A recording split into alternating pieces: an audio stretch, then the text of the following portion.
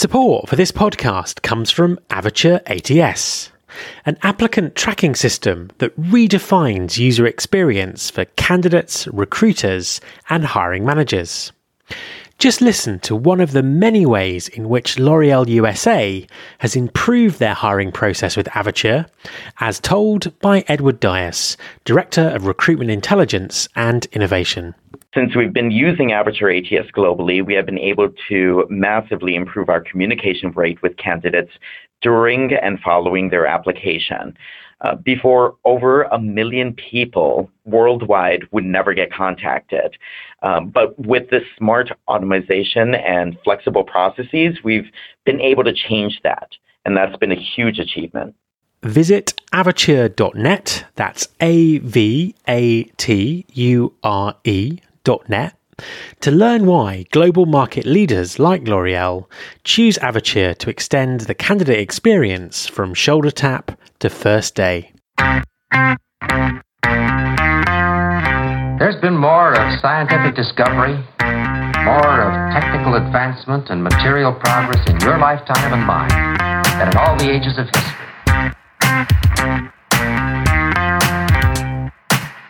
Hi everyone, this is Matt Alder. Welcome to episode 235 of the Recruiting Future podcast. It seems like we've been talking about the candidate experience forever. And while progress is being made by some employers to improve things, there's still a long way to go. One of the issues has always been the lack of a consistent model to explain and then consequently strategically improve the candidate experience. I was delighted to hear that Exaquio, Career Crossroads and the Talent Board have been working in partnership with a number of Fortune 500 employers to develop a new employee lifecycle and candidate experience model. To tell us all about it, my guest this week is Susan Lamotte, founder and CEO of Exaquio. Enjoy the interview. Hi, Susan, and welcome to the podcast. Thank you for having me. My absolute pleasure to have you on the show. Could you just introduce yourself and tell us what you do? Sure. So I'm Susan Lamotte. I'm the founder and CEO of Exaquio. We are an employer brand consulting and experience firm. And I started Exaquio in 2011. I serve as the CEO and principal brand strategist. So I split my time between leading our business and doing strategic consulting with our global clients. Prior to Exaquio, I was the global employer brand leader for Marriott International, and I've got about 2 decades in HR and talent acquisition, including places like the Ritz-Carlton Hotel Company, the Home Depot, and Arthur Andersen. And I work out of my home office in Charleston, South Carolina in the U.S., where I always say my most important job is as a wife and a working mom to my 2 young kids. Fantastic stuff. So I know that you have been working on an employee experience model. Can you tell us a little bit about that? Yeah. So, across my career in talent acquisition, employer brand, and HR, I've always noticed that there's been some distinct differences between marketing and human resources. And I remember being back in graduate school, I did an MBA at Vanderbilt in the US, and sitting through these graduate marketing classes, because I just didn't have that background or experience at the time, and being in awe of the depth, the strategy, the data, the research that we just didn't do in human resources.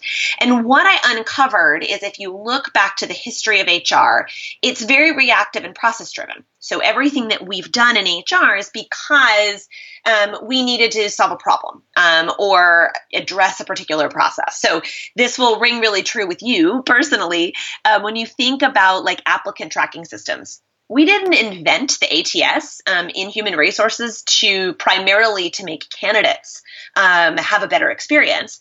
We invented it to solve process problems. So whether that's, in the US, equal employment opportunity issues, or to help better our affirmative action planning process, or just overall global compliance, right?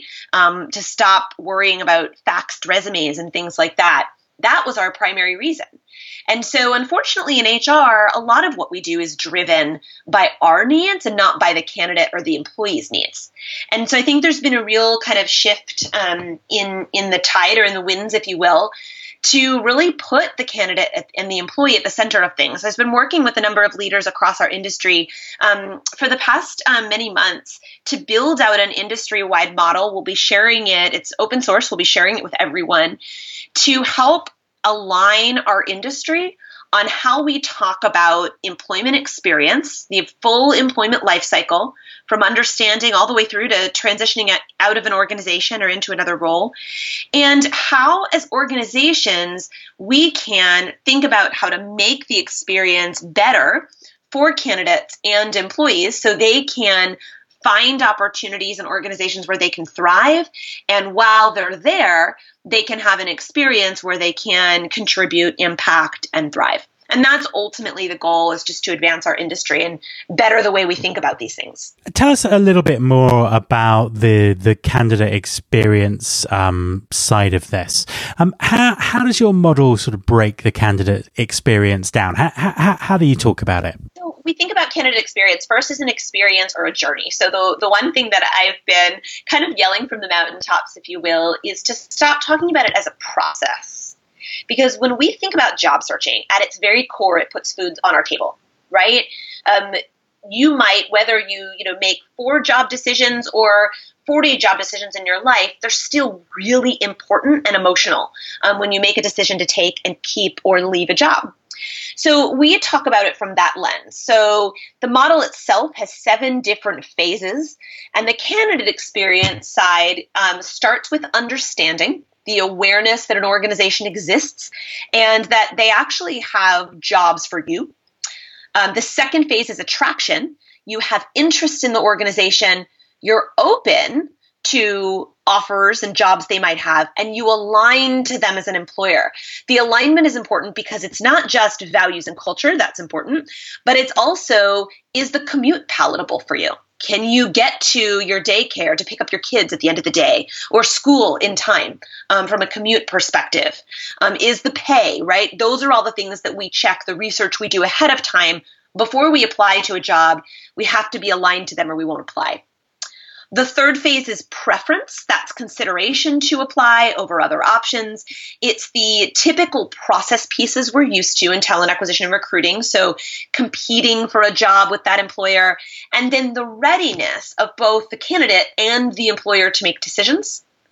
And then finally, belonging. Belonging is where both the candidate and the organization are making the decision.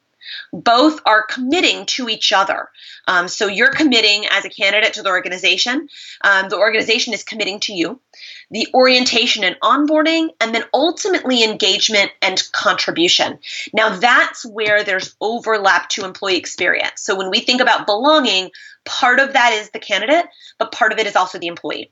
Our hypothesis and what we would posit is that you're not truly an employee. You're still technically a candidate until you make a contribution or make an impact in an organization. You feel like, gosh, I am doing something that contributes to the organization, the job, the customer, the client, the people I'm giving service to, whatever that might be.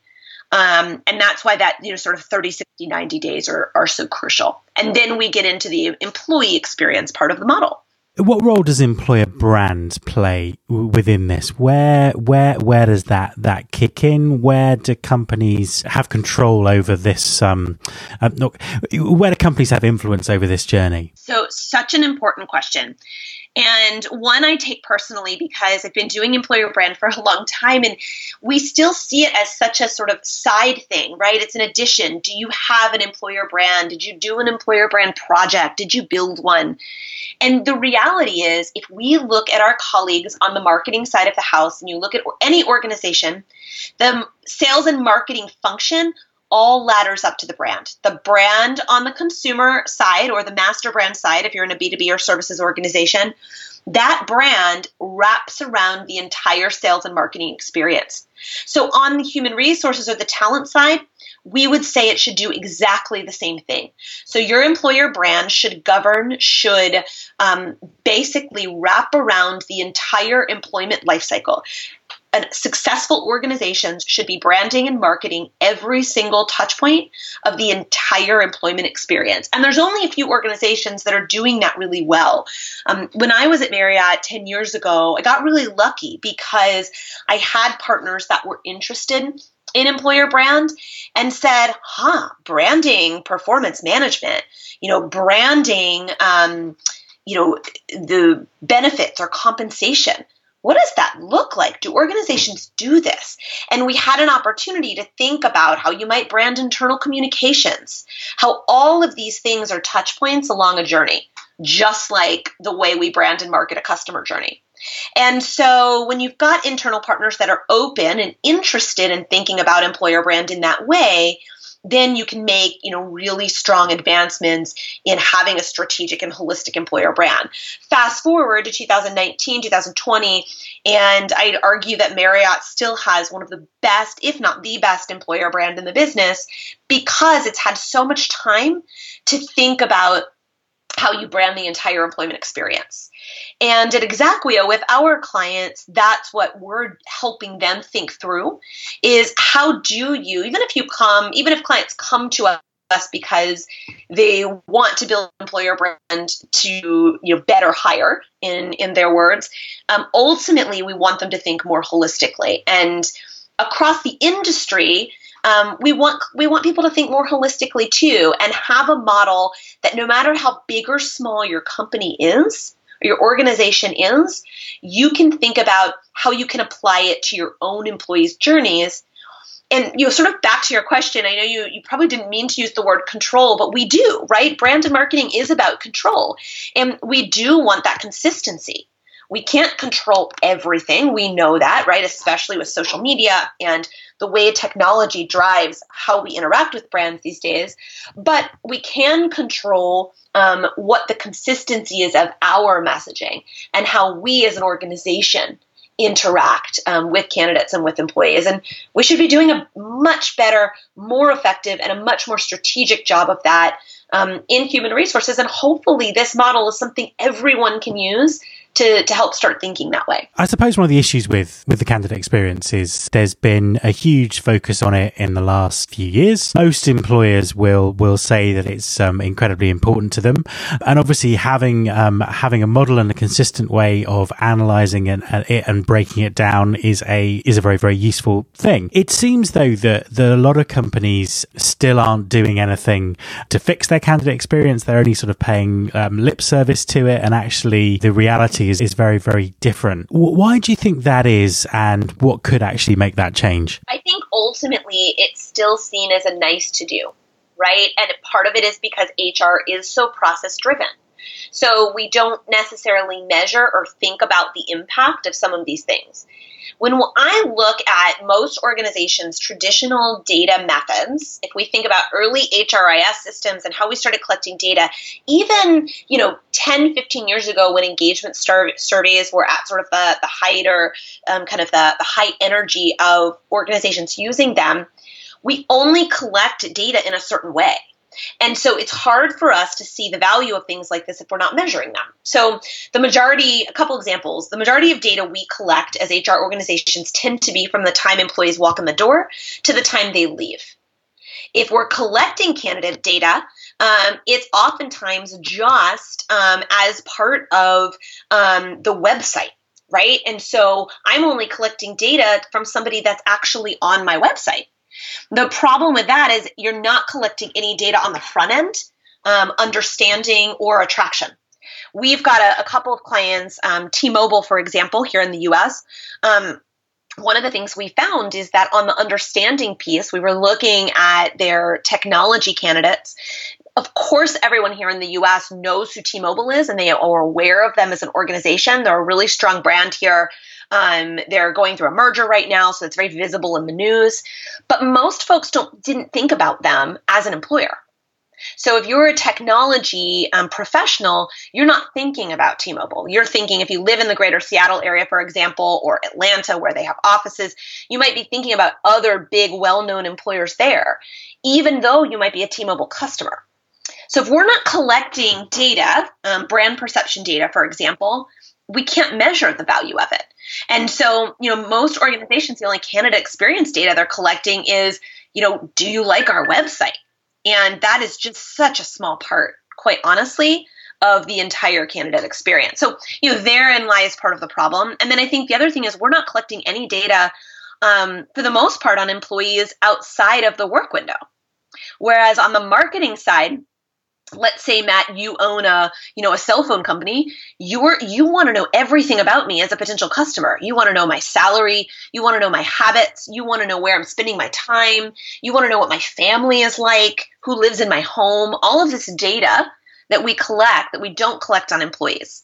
And that's not data in the sense of like, we don't need to know all of their personal habits and connect it to them as individuals, but we do need to understand and collect that data anonymously so we can see the value of the candidate experience and see how it more broadly affects our entire talent strategy. And that, to us, therein lies the real problem. That's interesting. And how do people measure that? What other aspects of their candidate experience should they be measuring? Or what have you seen people measure that's been really effective? Yeah, so this is what I geek out on this data. This is some of the stuff that we've really been trying to pioneer in the space to get people excited about measurement. So there's a couple of things. First is just the practice of measuring the entire journey. So the Talent Board, talentboard.org, and the Candidate Experience Awards, nonprofit, for those of your listeners that aren't familiar with them, is such a great first step because it's really inexpensive. They've got global awards, and it's not about the award itself. We were just talking to a client this morning, and they were saying, we don't really have a great candidate experience, so we've never applied. And my response is, you definitely should, because it's about getting the actual data back for a really nominal fee and not a lot of effort on the organization's part.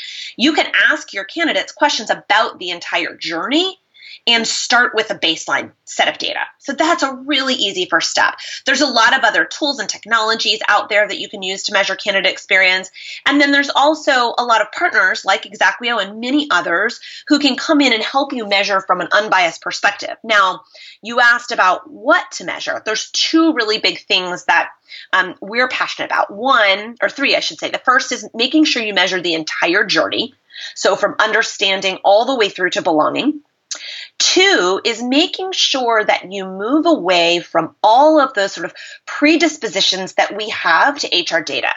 I've been sort of famous for long saying, source of hire is dead. There is no such thing as a single source of hire. There is only source of influence. So one of the things that we measure is from understanding to belonging, what are all of the influences throughout the candidate journey? So when you're learning about an organization, what's influencing you? And I'll give you an example. We talked about T-Mobile. At that understanding phase, I'm actually a T-Mobile customer. I would have never considered them for employment because I live in Charleston, South Carolina. T-Mobile is based in Seattle, Washington in the U.S., very far away from me. So I would never have even thought of them as an employer. But they opened a call center here in the greater Charleston area. So the only way that they can understand the influence of the understanding piece for me as a potential candidate would be the fact that I actually learned about the call center by reading an article in our local newspaper. Oh, wow. I didn't realize that just the news of the call center opening, not even job advertisements of the fact that we're hiring, is actually how people realize, oh, wow, T-Mobile has a big operation here in Charleston. So part of it is measuring all of these influences along the way. And there's online influences like we all know, right? Social media, employee review sites. But what we find in our research is often almost always equally or more important are all of these offline influences. The people that you talk to. If you ask a room of hundreds of people, how many of you made a decision to take a job without consulting a single person? Almost no hands go up. We tend to talk to anywhere between 2 and 10 people when we consult or make a decision about taking and keeping a job. And as organizations, we don't measure the influences of those people. So source of influence is really important. What are all of the sources that are influencing a candidate's decision and journey? And how impactful are those sources? Employee review sites are a great example. I know a lot of people believe that they're incredibly important, and they are in some cases. A lot of our research says that says that a lot of candidates will look at those employee review sites as just sort of a last check. Are there any major red flags? But they're not terribly influential. There are other things that might be more influential. And so our job as consultants is to help our clients determine what are these sources of influence. And we use qualitative and quantitative data to measure that. And then how can we measure actually how influential these sources are? Because then you can strategically determine where to put your dollars and resources, what's low-hanging fruit, and what's going to be most impactful. And then the third thing that's really important, in addition to measuring the journey, in addition to source of influence, is actually looking at what we call whole self. So I wrote an article about our whole self model for Harvard Business Review a couple of years ago. And the idea is that we need to understand not just work data, what people care about in a job. Do they value compensation over benefits or work-life balance over family-friendly benefits? But we also need to understand what they value as an individual. What values govern their life? We call that internal self. We need to understand where they spend their time and energy outside of work. We call that external self. We need to understand who are the important people in their life. Who do they talk to? Who do they rely on? Who matters to them? That's relationships. And then, of course, we need to understand the work component. So those are the three things we get really excited about. There's lots of ways to collect that data. It needs to be unbiased, right? It's really hard to do it yourself because employees and candidates are never going to be as honest with you as they will with an unbiased party. But it doesn't mean that you have to spend millions of dollars either to do it. There's lots of ways to do it. And that's why I always tell folks, start with the Candidate Experience Awards because you at least get a sort of a baseline data set that you can start to measure. One of the things that we've sort of talked about a few times on the podcast in the last few months is the relationship between the candidate experience and the employee experience, and that obviously sits at the heart of the model that you're building out. Give us your perspective on it. How should the two be related? So, candidate and employee experience should be considered as the full journey. Right? So just like we look at a customer and we don't stop when we acquire a customer, we think about how we retain them. We should think about that on the employment side as well. Somebody used an analogy with me this morning actually, and said it's sort of like a bus where sometimes talent acquisition is seen as getting people on the bus, then we send the bus to you, and HR takes care of the rest. And it shouldn't be that way. It shouldn't be a pass off or a handoff. We should be thinking about it holistically. And that's ultimately the goal. I'll share a visual you can share with your listeners, and they can see how you can look at it holistically and break down which elements are most important. So when we think about the phases of this journey or the life cycle from candidate through employee experience, at every step of the way, we want to think about which are the most compelling moments or steps in the journey so that you can really spend your time and energy there. So we think about employee experience, you might find that there are certain elements of what we call management, right? The day-to-day job execution that are really impacting retention. That might be compensation, for example. And so you might want to spend time there. Or maybe it's on growth. Or maybe you find that a lot of alumni are coming back. How can you make sure you're leveraging your candidate and employee experience to effectively impact that? But if we keep making it a handoff, we don't think about the role each side plays in the other.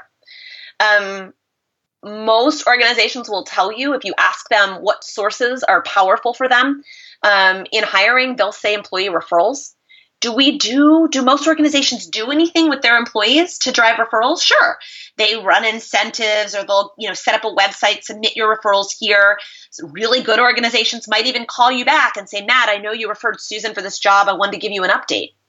But do we give you talking points? Do we give you messages? Do we say, okay, we're looking for, more women in technology. Here's what we know matter to them at our organization. As you're talking to them, here's some things that might be important. We don't do any of that. So imagine if candidate and employee experience were really unified, we'd have a better perspective and we'd be talking more together and really understanding how one begets the other. So, final question. You mentioned ATS and technology at the start of the conversation, and there does seem to be, for all of the spin and the funding that's going into HR technology at the moment, there does seem to be some kind of misalignment sometimes between what the technology does and what it's for and what's actually needed. What's your perspective on it? What's the role of technology in all of this, and how can employers make smart decisions about that? I think technologies are tools. Tools don't work unless you have strategy. If your tool or your technology is driving your strategy, our view is that it's not going to be effective. In the short term, you might get more candidates, but in the long term, all you're going to be doing is following the latest trend in technology, like, oh my gosh, we need AI, without thinking about why you need AI or ultimately what the goal is. And somebody shared, I wish I had his name in front of me. I don't, to credit him appropriately. I heard a speaker a couple of weeks ago talking about goal setting, and he said the goal itself is the what, but what's really important is the why. And the problem with technology is all of these amazing vendors are pitching us these cool things, and they're saying, here's what this technology can do for you, but we don't stop and think why we're actually using it. So I'm a huge fan of technology. I love that our landscape in recruiting tech and in employment tech has grown tremendously. I love that there's so many tools to choose from, and that there are amazing vendors and technology professionals out there advancing and innovating our space. What I don't love is when organizations lead with that, and they use the tech to drive their strategy without saying, okay, we've determined that in our candidate journey, the attraction phase is the most influential and most important. And where we're really struggling is for people to be interested in us, because maybe it's we work in a really unsexy industry, or maybe we're a brand no one's heard of. And then using technology to answer what can we do about that? Or if our goal, the why is we're doing this because we need to drive more brand awareness, then a particular technology can be the what to deliver more information or to automate how your ads are posted, things like that. And that's where I think most organizations, especially on the employer brand side, get stuck, because you end up with someone who's junior or new to employer brand. They get caught up in the coolness of technology. Vendors are really smart, especially in Q4, and they're doing a lot of pitching of cool new tech, which is exciting. They promise to solve all your problems. And a lot of these talented and eager professionals just don't have the strategy experience to stop and say, but the why. What is most important to us, and then why are we doing it? Susan, thank you very much for talking to me. Thank you for having me. It's been a pleasure. My thanks to Susan. You can subscribe to this podcast in Apple Podcasts or via your podcasting app of choice. Please also follow us on Instagram. You can find the show by searching for Recruiting Future. If you're a Spotify or Pandora user, you can also find the show there. You can find all the past episodes at www.rfpodcast.com. On that site, you can subscribe to the mailing list and find out more about working with me. Thanks very much for listening. I'll be back next week, and I hope you'll join me.